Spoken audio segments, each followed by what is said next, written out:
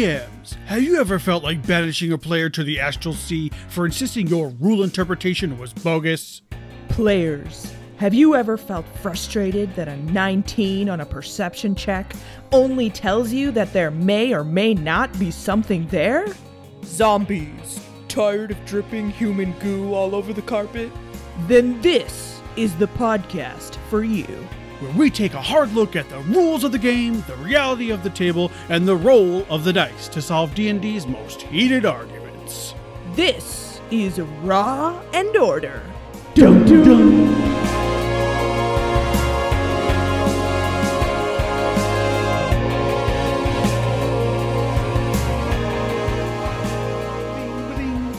This is your phone ringing. Bring. Hello? What's your favorite scary movie? Not this one, bitch.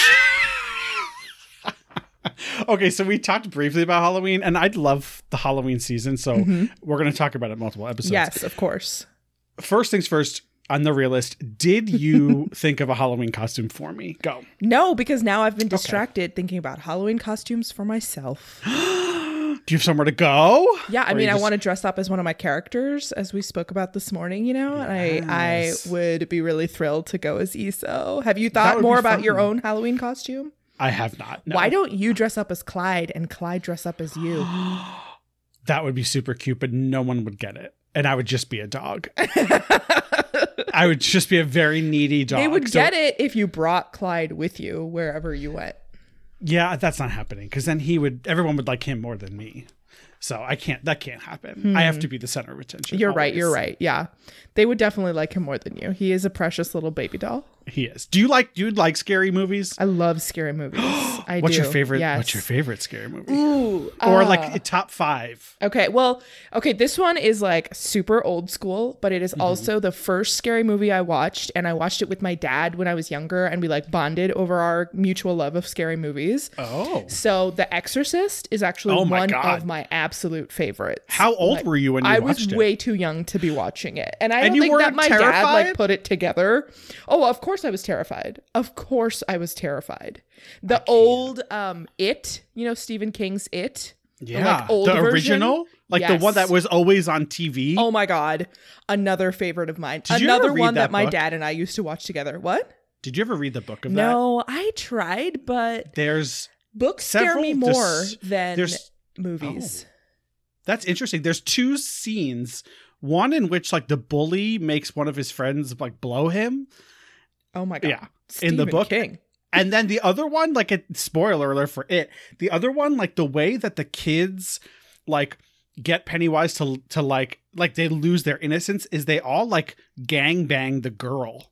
Oh my God. Like, yeah, they're like 13. They're like, well, we have fuck? to lose our innocence, so we have to fuck our friend. And she's like, okay. And apparently she just like drops trow and they all take turns boning her. What? Yep. Really fucked up. What the hell? I am so glad that did not make it into the movie. Yeah.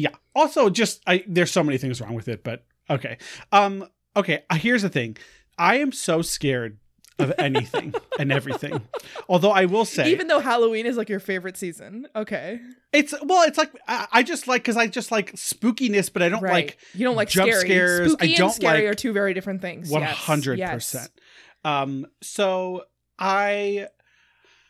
I really like the premise of horror movies. Like I like when people describe them to me. I'm like, oh, that sounds cool. I do not like watching them. And I am one of those people that my default is to make fun of it. Like that's my defense mechanism. So I start making fun of it. So a friend of mine decided, because there was so much hubbub about Hereditary. Everyone was like, oh my God, Hereditary is so scary. It's so good. That's from Ari Aster, I think. And it's the same guy who did Midsommar. Did you watch it? Yeah. So we watched it and I was like, we have to watch it during the day because I refuse to watch it at night. But we did cover all the blinds and everything, so it was dark. And the whole thing itself, like there were definitely scary parts, but it wasn't nearly as scary as I think people made it out to be. Some people were way more like affected by it than me. There's one scene where this little girl, spoilers obviously for all this, where the main girl like is choking on like she has a peanut allergy and she eats something that has peanuts and she starts having like a reaction and starts going into like anaphylactic shock. So the brother who like brought her to this party and was like, fuck, now I got to bring her to the hospital. He's like driving her and she sticks her head out the window and bam, drives right next to a telephone pole and decapitates her immediately. It was the funniest fucking scene I've ever seen. I was like, yes, honey, yes, work, decapitate that bitch. Yes. It was so funny. Oh my God. I was sitting here and I'm like, why can I only think of those two? And then suddenly every horror movie I've ever watched like streamed into my brain. Oh, good. So Good. yeah, that was really fun for me just now. Yeah. But The Sixth Sense is a really good one too. Yeah, that one was good. Yeah. Because again, I was like much younger when I watched it. And then the whole like concept of that really freaks me out. And Jeepers Creepers, hilarious. I was never much into the like series, you know, like the Friday the 13th, Halloween, The slashers. the Jason whatever guy from the, I don't know, the camp or whatever. I can't even remember. Yeah, Jason. Yeah. I was never into those. The slasher films. That's exactly right. Yeah.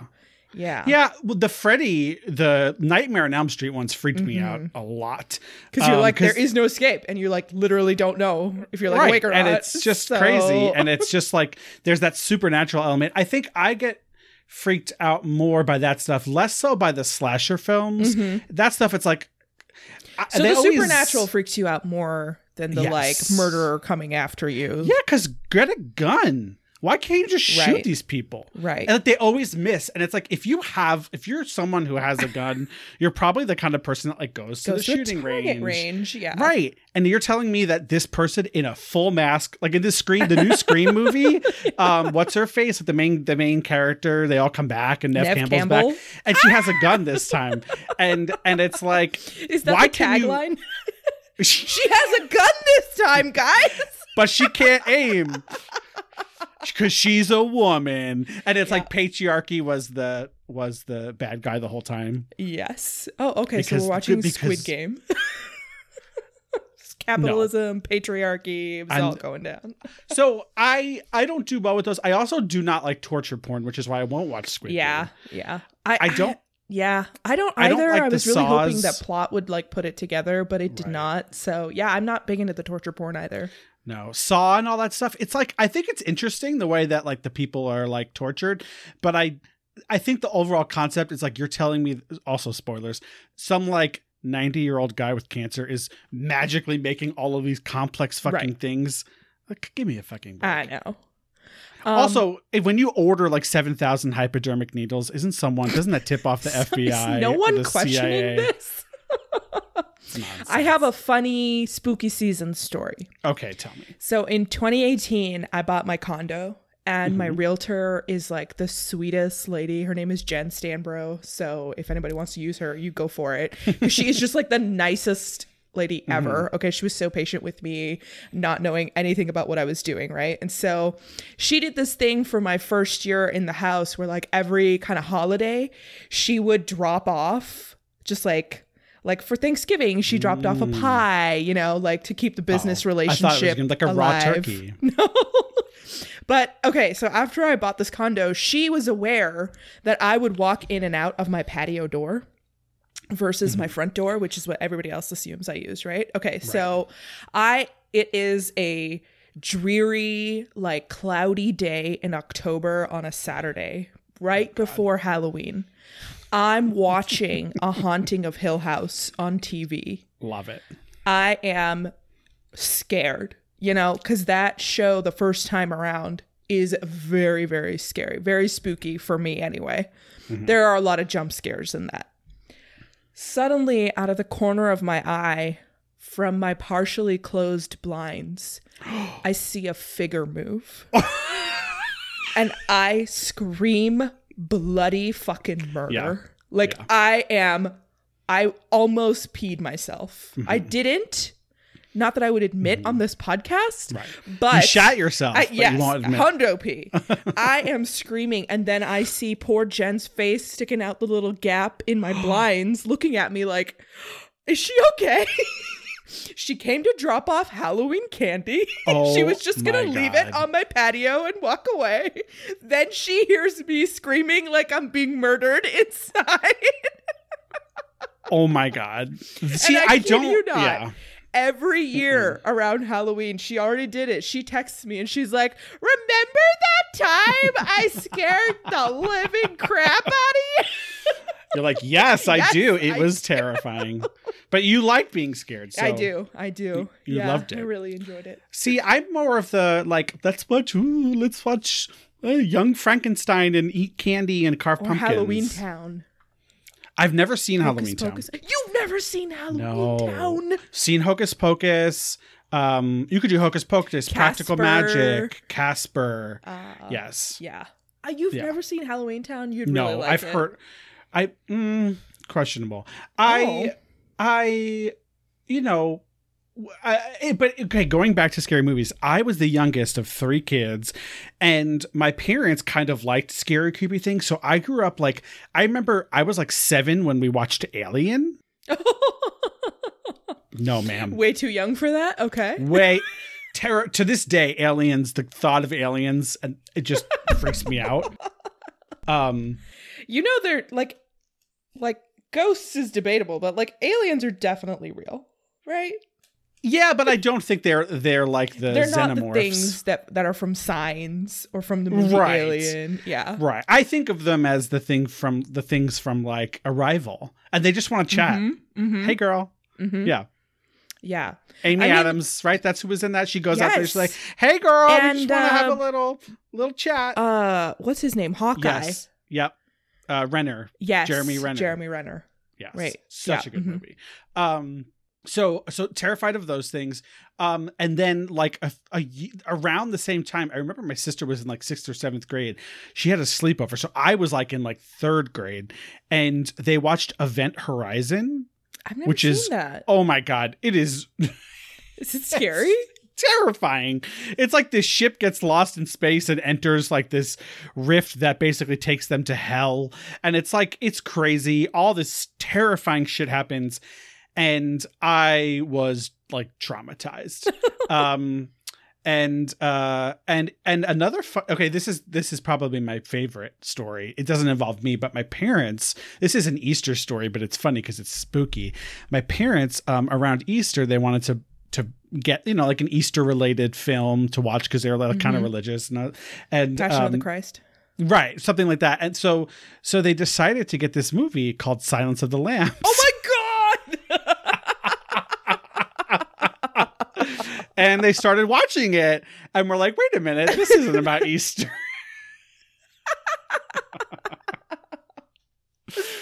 Was this back when movies were just not like super easily Googleable, right? 100. Like nobody knew. This was what like things before I was were. born. Right. So yeah. But that which is another one of like honestly my all-time favorite movies. Not even just horror movies. Like Silence of the Lambs. That's is more like a so thriller, good. right? Yeah. Yeah, it's more like a crime thriller. There isn't it's not like supernatural or anything. Like cannibals creepy. existed, right? Like they exist. They still exist. They still exist. Oh, that's what you should go as. Just a cannibal? Yeah, and then just like Just make me with like a human hand that's edible or something, And just then eat just it? be like chomping on it the whole party. Oh, That is actually a that's fucking amazing fantastic because you come dressed as like yourself, and they're Right. like, "Why didn't you wear a costume?" And you're like, "Oh, I didn't feel like it." But you know And then- what? I'm actually gluten free now, so I brought my own food. And then you just pull out like a human hand out of your bag. Okay. Or I'm going to do that, but instead of a human hand, I just have a bag of dicks. And I just take out dicks. See, that's perfect. and just- Yeah, that is so perfect. I love it. I love it. That's what we're doing. Slap into a Slim Jim. Oh, Slap into Slim Jim's gym, if you know what I mean. Okay, well, I'm glad that you like horror films. I will remember that. But if you ever try and scare me, I will murder you. okay. If you try and scare me, I would just enjoy it. I would laugh. I know. I would scream and then laugh. When I was... I was just gonna say, like, I love surprises. Like, I love surprise parties. Yeah, love I being like surprised at surprises. things. And so Good we surprises. played. Yeah, well, we played a game this morning, right, for Yawning Portal, and Clint was just like, "Don't look up what the green heart means? Like, don't do it. Do it. No one tell us. No, I'm not. Yeah, I'm not telling. I didn't look it up because I wanted to be like, I love like organically learning things, No, or I like mean, our being listeners. surprised by this, or like being in the moment when I have a genuine reaction to this kind of thing. Oh, so I I was do like, too. don't you worry, I'm not looking it up. That's a lot different from the anxiety and stress you feel from being terrified. From being of terrified, something. it's all the same. Oh dear. Well, when I was a kid, we were visiting my family in Pennsylvania. I was like, again, 5, and I was like, I want to go in the haunted house. And my dad's like, okay. So he took me in. I screamed. We had to go back through the entrance because I was too scared to go through it. I had a lot of trauma. Oh gosh. So anyway. I Funny would trauma. love to go to like haunted mazes or like haunted houses. What used to scare me more as a kid was roller coasters. Like I was like genuinely just like super afraid of all kinds of rides. I'm the opposite. I loved roller coasters, so I would always go on all those crazy rides. Look at us. We were like... We were opposite. Opposite. It's fine. We're friends now. Yeah. Ebony and Ivory. No. I won't start singing that. Oh dear. Well, I'm very excited about our guest today. Me too. Yes, he has his own podcast that I'm sure he will tell you about, but it's like How Not to DM. I have listened to a few of his episodes. They're like super interesting. Yeah. A very fresh take on this, and I am so excited to talk to him. All right, well, let's get started. Let's do it.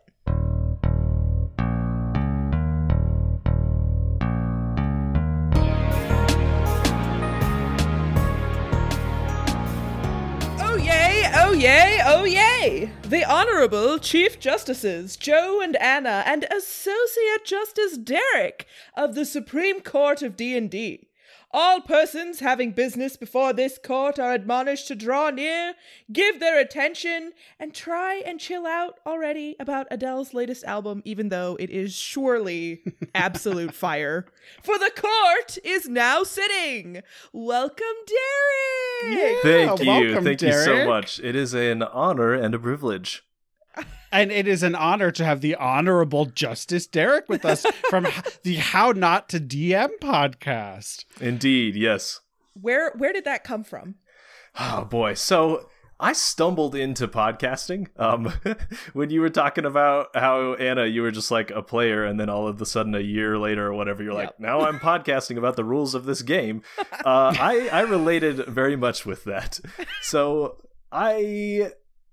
during the pandemic, got pretty bored, especially a year in. So in January, February of this year, I was sitting there thinking, what can I do to let D&D consume more of my life? So I started thinking I would put together a blog. And what is this, 2007? But I thought a blog would be fun. So you made a Zanga, I'm assuming, or a live journal. WordPress. It was it's Wix. There was a free Wix site I set up. Yeah. Okay. For our listeners, he does have a virtual background of the Seinfeld set, so I do. He is going back in time. That is what's happening with Derek. I am. I'm an old soul, as they say.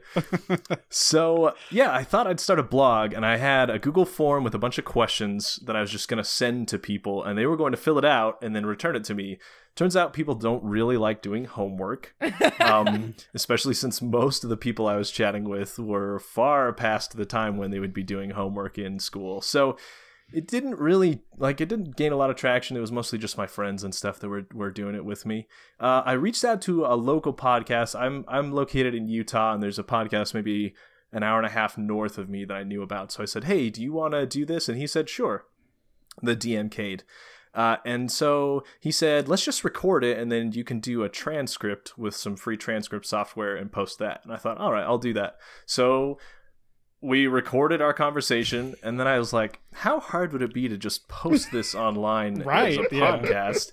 And that's literally how it happened. So I went from just wanting to do a blog for fun to, all right, now every week I've got to find a new guest, and we've got to talk about all the stuff. I got to watch their shows to prepare for my questions, and but it's been a ton of fun. So yeah, I really just stumbled into it, and I've been going since April of this year. Awesome. That is awesome. I've only heard a couple of your episodes so far, but do you just pull DMs that have like live plays and? Great question. So I try to spread it out with a lot of different types of people. I've got a couple of episodes coming out. I don't know when this show drops, but I've got a couple of interviews recently with some people who've done some game design.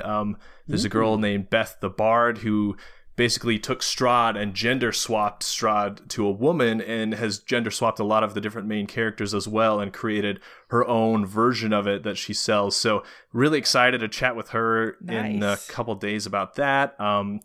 I've talked to people. I recently talked to another woman named Steph who runs a whole website called TTRPG Kids, where she compiles games that are made specifically for kids from toddler age to, mid-teens before they might be able to handle the complexity and stuff of the normal tabletops that you and I play. So, yeah, I try to talk to people who do podcasts and streams, but also game designers and people who are doing lots of interesting stuff within the community. Well, if you're looking for guests, It's very subtle, very subtle. Anna, yeah, yes. very subtle. I meant Joe would be great. Well, that's awesome. So how long have you played D&D or tabletop games? I started in, I think it was 2019. I was at work and my coworkers were talking about playing Dungeons and Dragons. I believe I'd already seen a couple of seasons of Stranger Things at this point.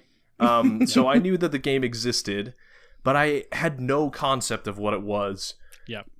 So they just invited me. They said, yeah, sure, come play. It'll be fun. And here's this little quiz to take to determine what class and race you should be. So I rolled up with a Dragonborn Druid, maybe not the most min-maxy combination, but it was just what the quiz told me to build. But cool, yeah. Yeah, and had a lot of fun with him. Didn't get to play a ton, but we started playing at work. We started playing at lunch. So this is what tech people do. I was going to say, don't say that in a recorded medium, Derek. There's your legal advice for the day. Yeah. So this is what tech people do. At lunch, we're playing Mario Kart or D&D or whatever. We've got games to play. So yeah, we started playing at lunch. We went through Lost Mine of Phandelver, loved it, Nice. and then near the tail end, like levels maybe 4 and 5, I was thinking to myself, I'm gonna write my own thing, and then we're gonna jump in and start playing that after. I was like, how hard can this DMing thing be, right? He just reads stuff that's happening, and then we all fight the monsters, and it can't be that hard. So I wrote this little like 2-3 shot ish story about a town further south, and there's going to be this demonic cult that they had to stop. And the first session, I start and I send them to this camp where this crazy dwarf is sitting there who's like the leader of the cult, and they've all disappeared, and they're incognito in the city, and you're going to have to figure out who they are. And I assume they're going to take this dwarf captive and put him in this prison cell where I need him to be for a later plot point. And they find some farmer and send him on a cart out into the wilderness. They're just like, take this guy as far away as you can. And I was like, well, there goes my whole plot, out the window. Yeah, put him in an Uber and just get him the fuck out of here. Exactly. That's hilarious. Learned very quickly to not assume that they are going to do anything that you think they're going to do. Oh my God, that's so funny. Well, that's awesome. That's like a very similar timeline to both Anna and I. Yes. So, wow, that's what I think the best people are getting into D&D in the last like 3 years. Yeah. Yeah, screw those old 20-year veterans. Yeah. Well, we have so much to get through today because you gave us some wonderful cases here for the court. So, let's. Mm-hmm. I was just going to say, I didn't give the cases. Luckily, I asked the internet, and then I tagged Raw and Order D&D in it, and so Anna found some good ones in there. But yep, let's get to it. Okay, well, the court will hear 2 cases today. So the first case, in Ray Counterspell. Can you counterspell a magic item's ability? What if the magic item casts a particular spell? So this came up. So this wasn't from you, but this was from a query online. So I'm going to throw it to Anna first. Anna. Well, I was going to say, I was like, he asked the internet, and the internet actually answered him. So that's awesome. Very impressive. Yeah. Unless, Derek, do you have any strong feelings about this? Why don't we start with our guest? Okay, so yeah, in my research, I obviously read through the spell, counterspell. I read through magical item rules to try to make sure that I had a good idea of what I would rule on this. So let's start with Counterspell. We're on page 228 of the Player's Handbook, which it's a 3rd level abjuration spell. It says you can interrupt a creature in the process of casting a spell. So that stuck out to me, casting a spell. And after just reading that initially, I thought, well, it sounds like if you are using a magical item, then I would probably consider it a separate thing that's casting the spell. But in reading the text that describes magical items, and I think that's in the Dungeon Master's Guide.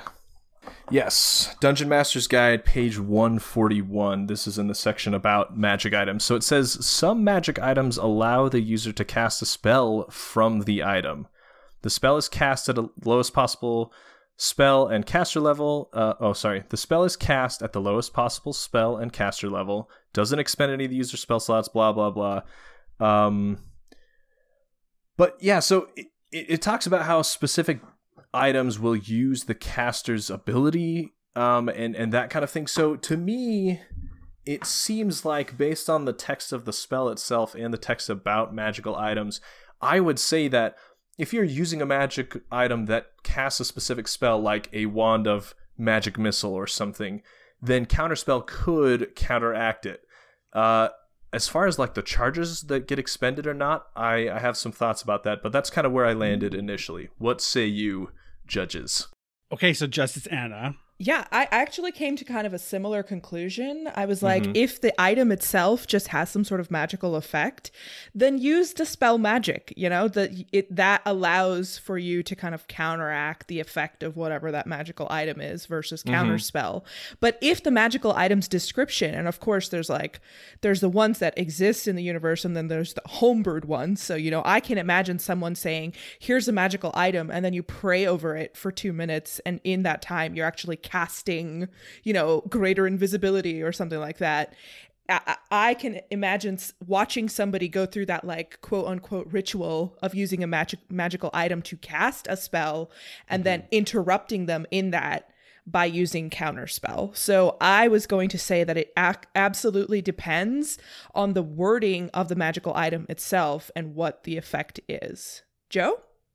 I completely agree with both of you. And I think we're sort of on the same page here. So same reasoning, right? Like if you're talking about a leveled spell, which is specifically what Counterspell is designed to counterspell, then yes. So if you're talking about like a wand of fireballs or a wand of magic missiles or something like that, then it just gives the caster the ability to cast that spell. I saw an interesting corollary to this when I was looking at research, and one of them was, okay, well, what if I give my player something where it's like the necklace of fireballs where you like pull off a bead and throw it and it casts fireball. Ooh. Well, in that scenario, is it the spellcaster actually casting fireball? Not really, right? Because they're not performing fireball, they're just taking a bead, throwing it, and the effect is that the object explodes and casts fireball. And maybe I don't have that item pulled up, and maybe you homebrew it so that instead of just like throwing a bead and it explodes, you're actually casting fireball. In that like scenario, crush the bead or something. Yeah, yeah, and it explodes on you. Yeah. I like that.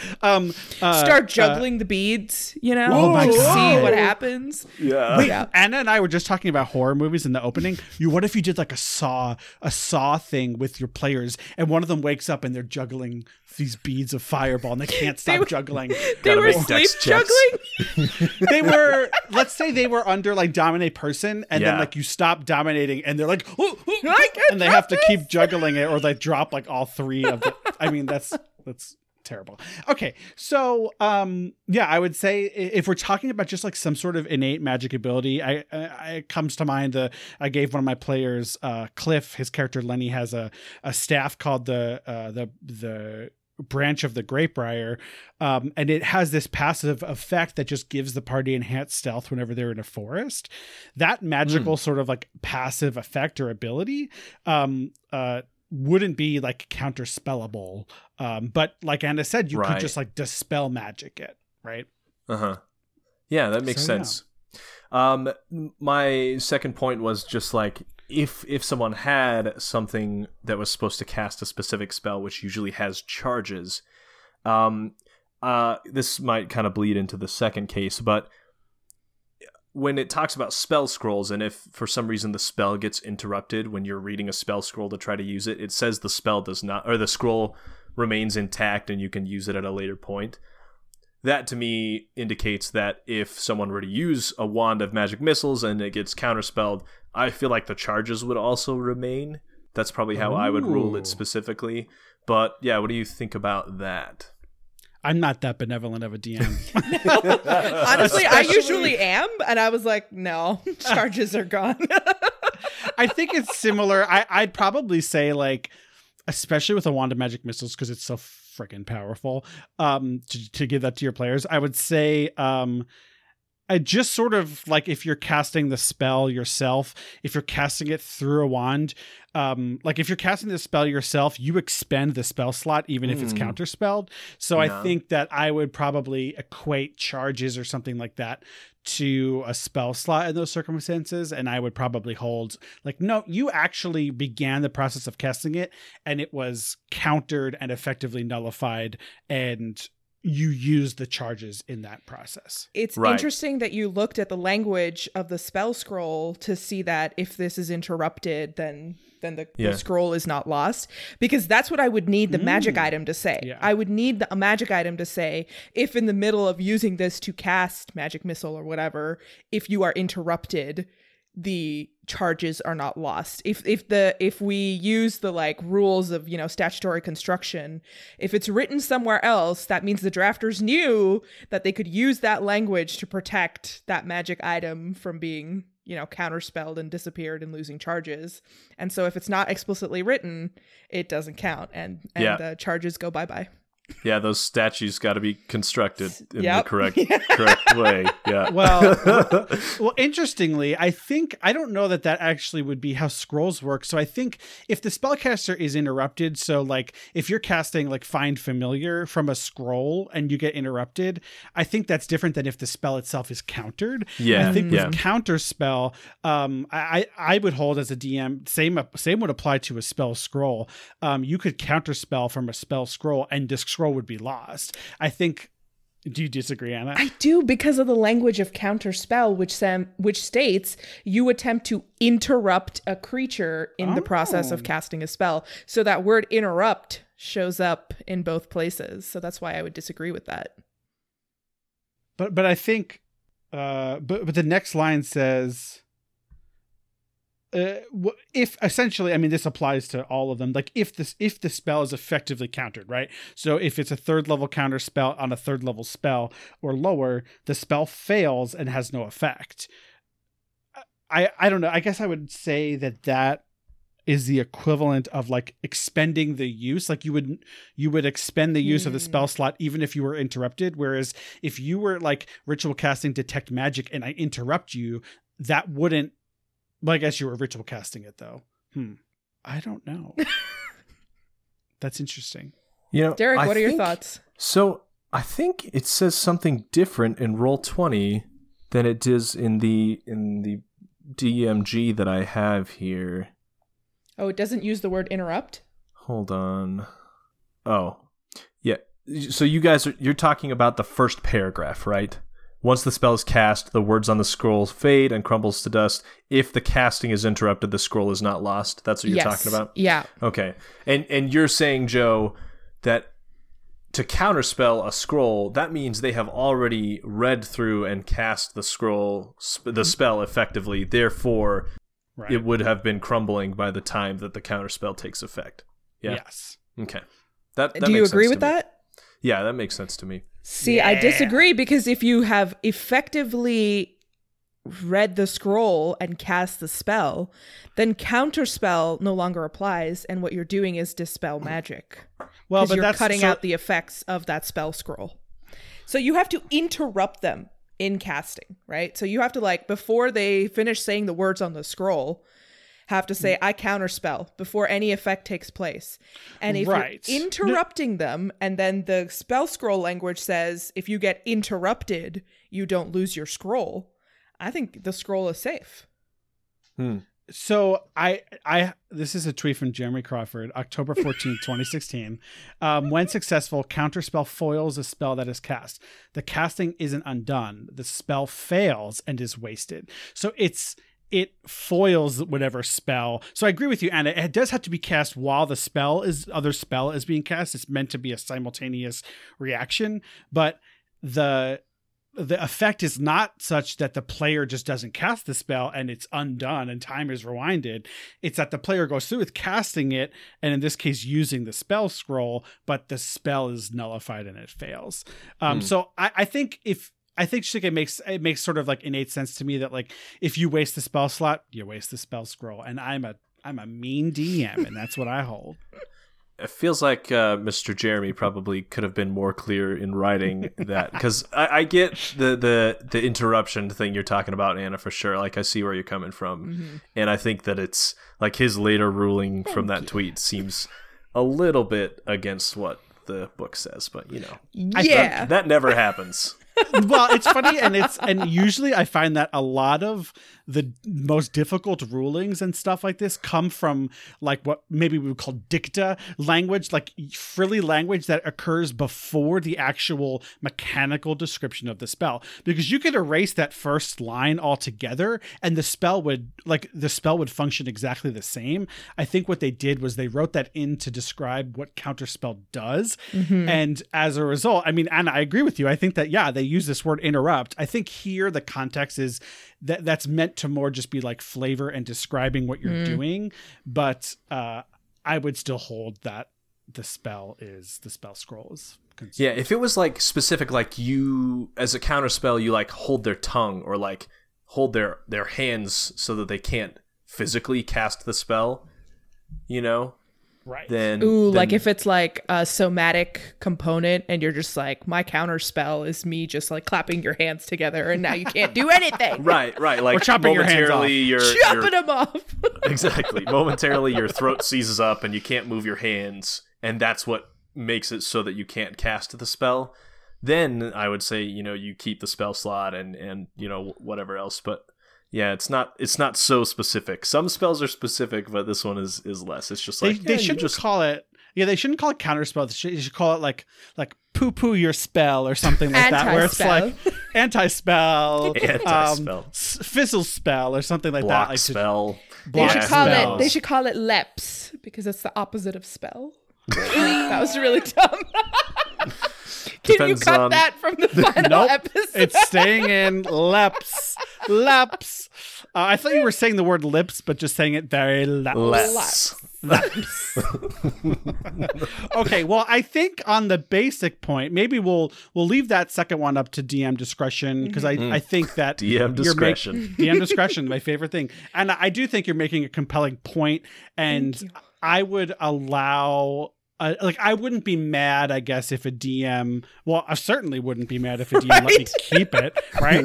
So, but I think we're all in agreement that you can't really counterspell a magic item's innate magical like properties or abilities, but you can if you can counterspell a spell cast from a magic item if it's described as the spell giving you access to a spell.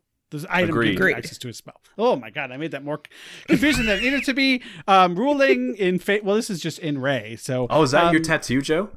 That is. I just saw? Yes. Nice. Yes, my first and only so far, but hopefully much more because it was super fun.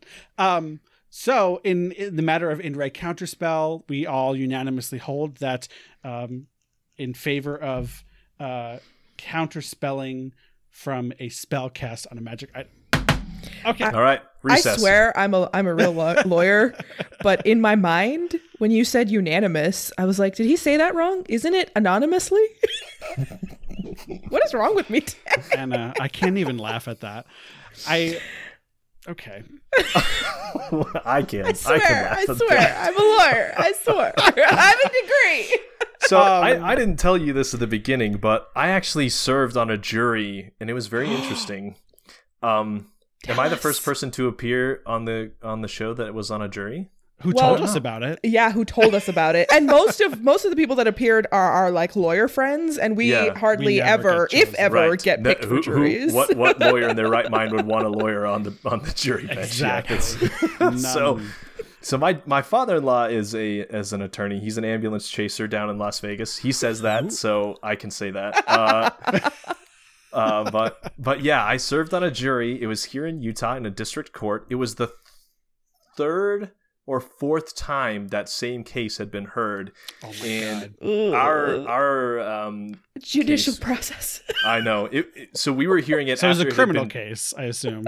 No, it was not. But this was Oh. after it had been brought back down from the Supreme Court of Utah, back down to the district court. So it was a law firm, and one of the lawyers, he was in the middle of a big class action suit, and then he was driving home one day, and this was not something we were trying to determine whether it was true or not, but he like totally forgot who he was, had complete amnesia. And just like pulled into a gas station and like went in and asked for the phone and called the cops because he's like, I don't know who I am. I don't know where I live. Oh, he had like a cognitive fugue. Oh my Yeah. God. So in the middle of this class action case. And so the whole thing was all of these lawyers arguing about what work he had done and what he was owed from this class action case for his work with the firm before this happened to him. Interesting. Yes. What? So it was 9 days worth of trial of lawyers arguing with lawyers about whether or not he had lawyered. Oh my And, God. Yeah, it was a lot. That sounds fucking miserable. I'm But so what sorry. an interesting little story in there. For So, us, I mean, but, yeah. like, yeah. The average person, I imagine, would just the poor jury. Oh So- my God. It was interesting, and then I was bored to tears sometimes. You know, like there were. It was kind of cool to be in the courtroom and see how it was all done. But after it was all said and done, the judge came in, and chatted with us, and he's like, "If you ever get called back into jury duty again, tell them that this happened, and they won't make you do it." Oh my God. That is nuts, but that does happen. It's called a cognitive. Well, I don't know if that's what he had, but like you wake up and basically think you're someone else completely, or you just don't know who you are. Don't and it happens. remember. That's so sad. Oh. Also, It was a wild. great way to get out of working for a firm you don't want to work for. Mm-hmm. Just wake. Yeah. I don't know who I am. How do they prove it? Oh, it was God. wild too. What's He had happening? like borrowed money from neighbors to try to like fund the case, you know, and so he owed money to neighbors and stuff. And That's so then, sad. like they were arguing about whether or not he had been the primary person at that firm working on the case or if other people had been assisting. And like all of the witnesses, you know, this is like the fourth time they've come and done this in like the span of a few years. They were all so sick of it. It was hilarious. My God. Yeah. So Okay, that- well, yeah. yeah, that's like that's nuts.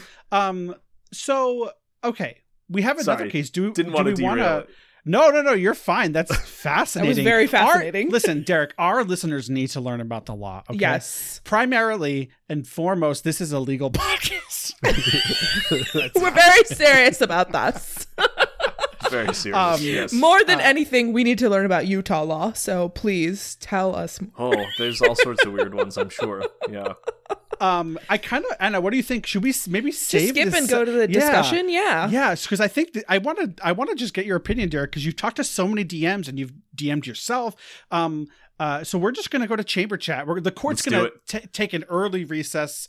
We're going to adjourn for the day, and we're just going to go back to the chamber. We're going to take off our robes. We're going to take off whatever else we want, and we're just going to relax. And I imagine the chamber chat like the chamber's like a sauna. So we're just Very we'll intimate. just like we'll put the stones in Stones. water. We'll sit around and we'll just shoot the shit. So Derek, the rules around spell casting, spell work, magic. Mm-hmm. Overall, what are your thoughts and what do you wish was different? Oh, so I chatted with my players about this. Save one of my players on my current game, all of them were new to the game when we started. The game's been going for about a couple of years now, so they're all fairly familiar. But I do only have one full spellcaster. My wife plays a wizard, and then I've got one of my friends is playing a fighter who's an Eldritch Knight. So he's got like a few spells, and he's the one who DMs. So he's got opinions here and there. But I talked to them about this, and a lot of them, this again calls back to something you said, Anna, about how spells go 1 to 9, like for levels, and there's cantrips, but then players are levels 1 to 20 and they don't line up, and that was really confusing for my players to start with, to explain to them. Yeah. Also, they did mention the fact like that some spells are bonus actions to cast, and if you cast a spell that's a bonus action, like what can you do on your turn in addition, like what other spells can you use, what are the rules surrounding that? And that's kind of always been fuzzy for them, I guess. Maybe I haven't explained it well enough to them myself. But yeah, there's I don't so think many that's pieces, on you, right? because I was just going to say, I don't think that's on you, because when you posed that question on Twitter, like so many people responded with like, why can't you do these? What's happening? I don't understand spellcasting. So I was like, we got to talk about this because everybody's confused.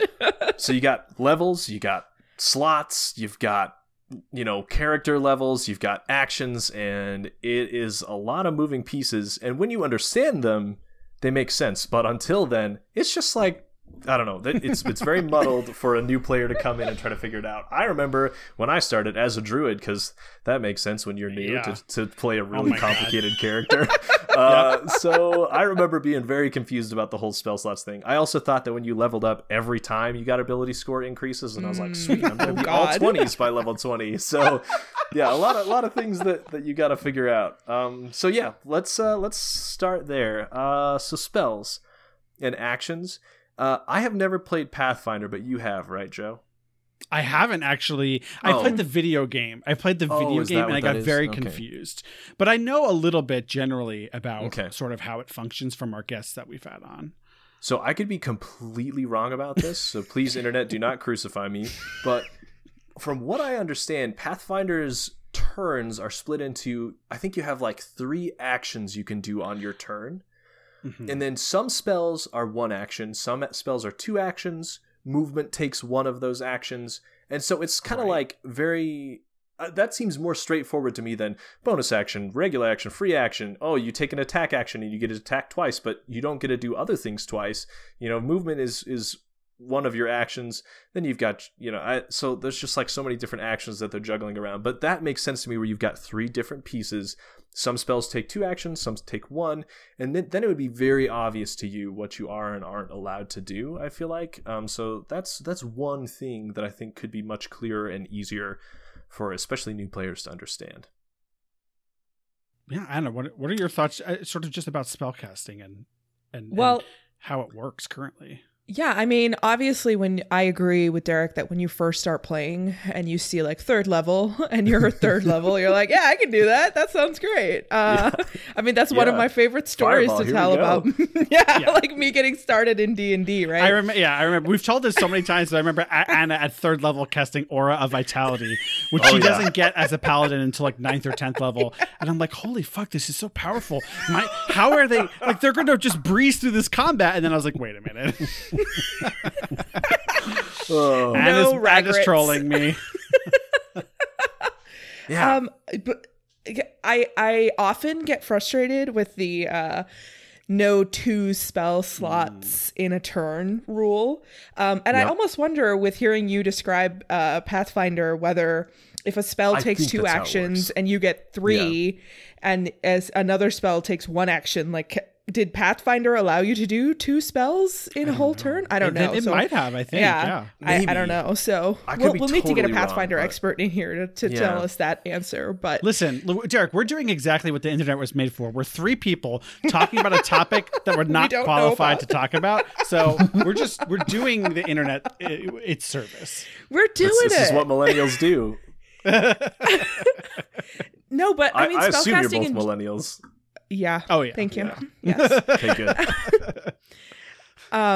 No, spellcasting can be very confusing, but I also think that it is worth having the patience to figure it out, because it is one of the most complex but rewarding aspects of playing D&D.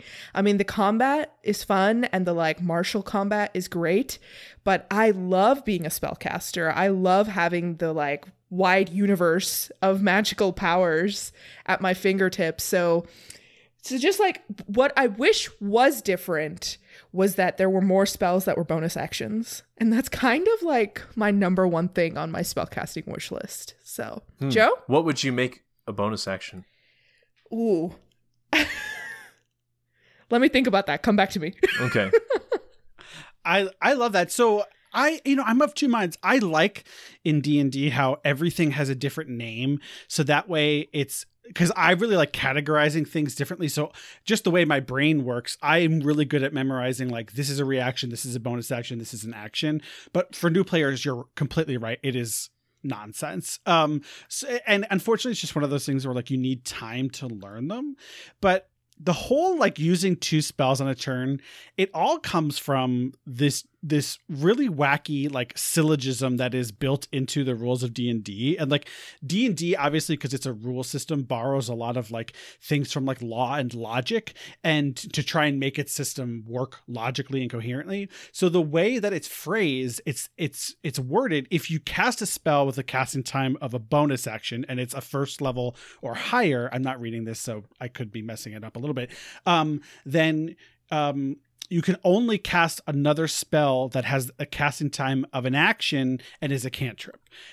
What that means is that the reverse is also true, which is, if I were to cast a spell of first level, I couldn't also cast a bonus action of first level or higher, because then I would be violating the rule of not casting a cantrip with the casting time of an action. Mm-hmm. That whole thing could be said so much easier. It could just be said that unless you're a fighter using action surge, you cannot consume more than 1 spell slot on a turn. Yeah.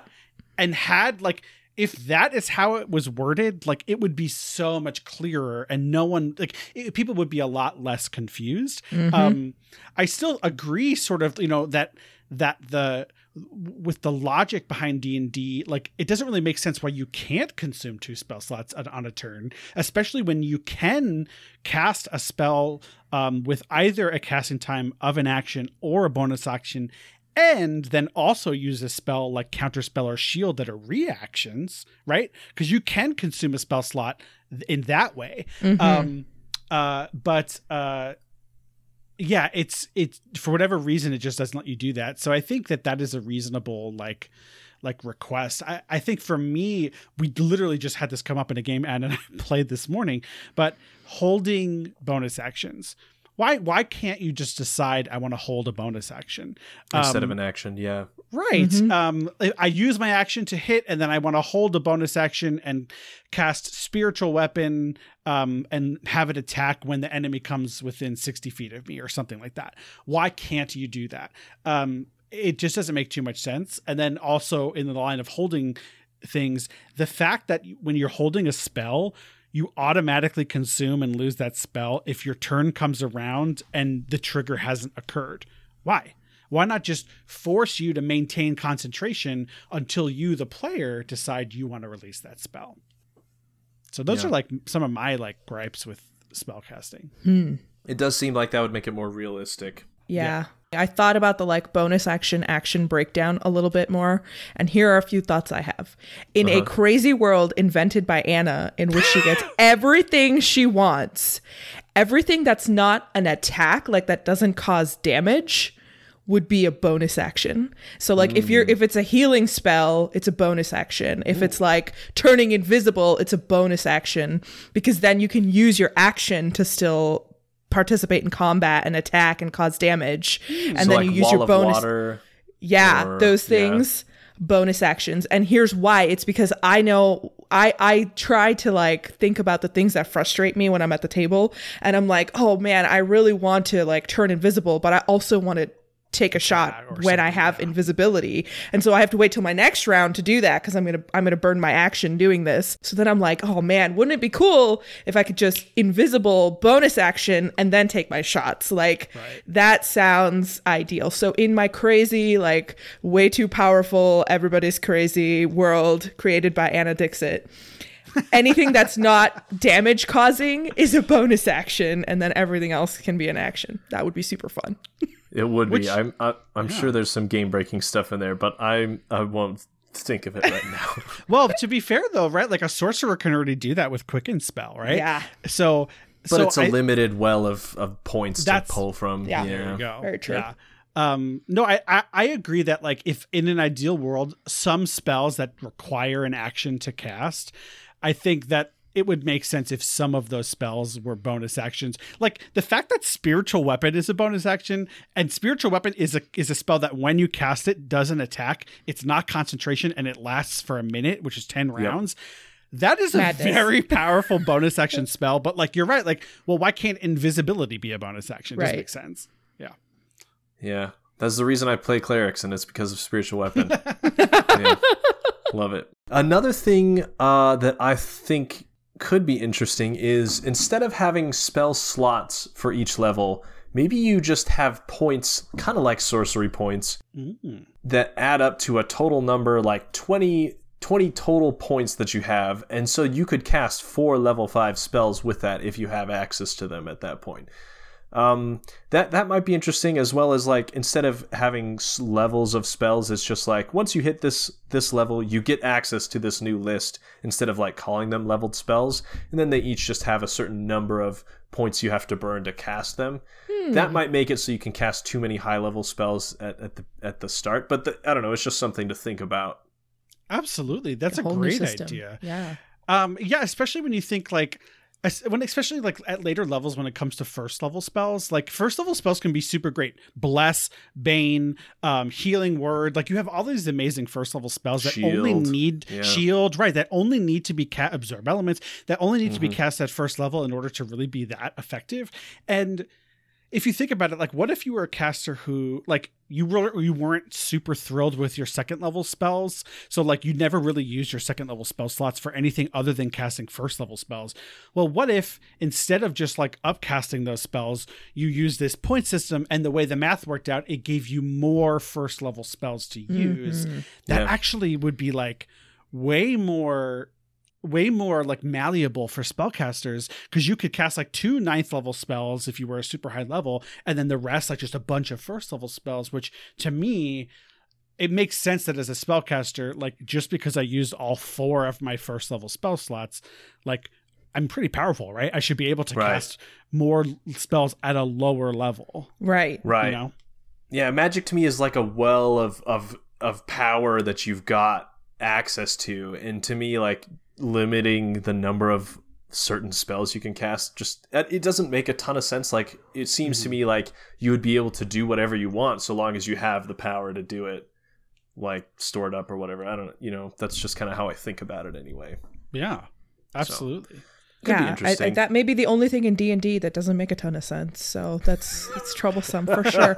Not like the super logical solution that D&D has, that if you're in a sword fight and you are bleeding so much that you fall unconscious, all you need is a good night's rest. Yeah. Yep. That's usually what I need. Yeah. Yeah. Anna, are you asking for me to implement serious injuries and stuff? No. Gritty realism. No. Yeah. Takes a week to full rest. Yeah. You only get a full rest after a week. You'll be coveting those spell slots. Oh God. Okay. Well, Derek, do you mind if I put you on the spot a little bit, because we have the DM and host of. I should say the DM. My brain's not working. We have the host of how not to DM here. Let me ask you, do you have like a pearl of wisdom, or like if you had to come up with like one major rule or like 2 major rules for our listeners, what should they not do when they're DMing in order to, be good DMs? Okay. So probably the most common one that I get when I'm interviewing my guests is, number 1, a lot of us didn't know this, and so it's forgivable, but like session zeros, figuring out what people are and aren't okay with in their games. A couple of my guests have had really heart-wrenching stories about like saying or doing stuff that seemed harmless but was really triggering or traumatic for their players at their table, and they had no idea, right? And obviously none of these people were doing it with poor intentions or like trying to traumatize people, but it happened. And so I feel like there's a lot to be said for making sure that everyone at the table knows what kind of game they're getting into, knows what they can and can't expect, and has voiced their opinion and their feelings about what is appropriate for them to experience. And that makes sure that you as the DM aren't going to step on any toes and aren't going to cause any problems, and that everyone is going to have the most fun possible. So that's probably the biggest thing that people don't do that I think will really take your game to the next level as far as that goes. Mm-hmm. On the flip side, good advice. I feel like my game really opened up with my players, and they really came into their own as role players and players of the game when I started involving them more in the plots and in the world building and that kind of thing. So when I started DMing this current group with Lost Mine of Phandelver as well. So I was familiar with it. I had played through it before. I knew they were going to have fun doing it, so we played through that. And then after that, I started homebrewing. So I've been homebrewing for the next 5 levels we played through.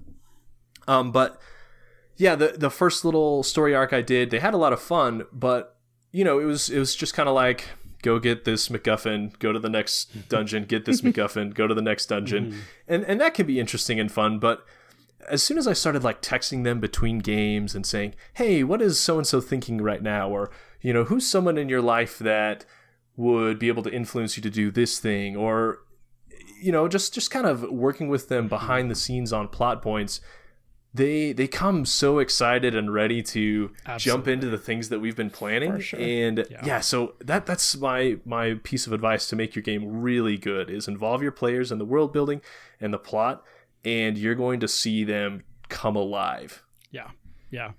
Awesome. I totally agree. Yeah. Nice. Well, absolutely. So Derek, this has been a joy. We have to have you back. What are your socials? Where can we find you? Where can our audience find you? Yeah, so I'm most active on the old Twitter. That is at HN2DM. And in my Twitter bio, you can find my Linktree, which has links to all the other different sites. I have a Discord that you can come in and chat with some of my former guests about whatever questions you've got. Maybe you listen to an episode and you want to ask them something. So most of them are all in there. And then my podcast, you can find it on most podcast platforms. So that's Spotify, Apple Podcasts, Podchaser, Good Pods, et cetera, et cetera. I'm not going to list them all. But if you, for some reason, don't find it on your preferred podcast platform, let me know, and I'm sure I can get it published there too. But yeah, I'm nearing the end of my first season here. I've got 29 episodes released so far, so there's plenty to go out and binge. And like I said to Anna earlier, I've got lots of different guests who do different things and who all have unique perspectives on this awesome hobby we all share. So yeah, go listen to those. If you have questions for me, my DMs are open, so let me know what you want to know and I'll try to answer it. And we'll tag you on Twitter when we post the episodes. Yeah. So awesome. Look I'll out make sure for to that. retweet it a bunch. Yes. Awesome. Well, thanks so much, Derek. Thank you. Court is adjourned.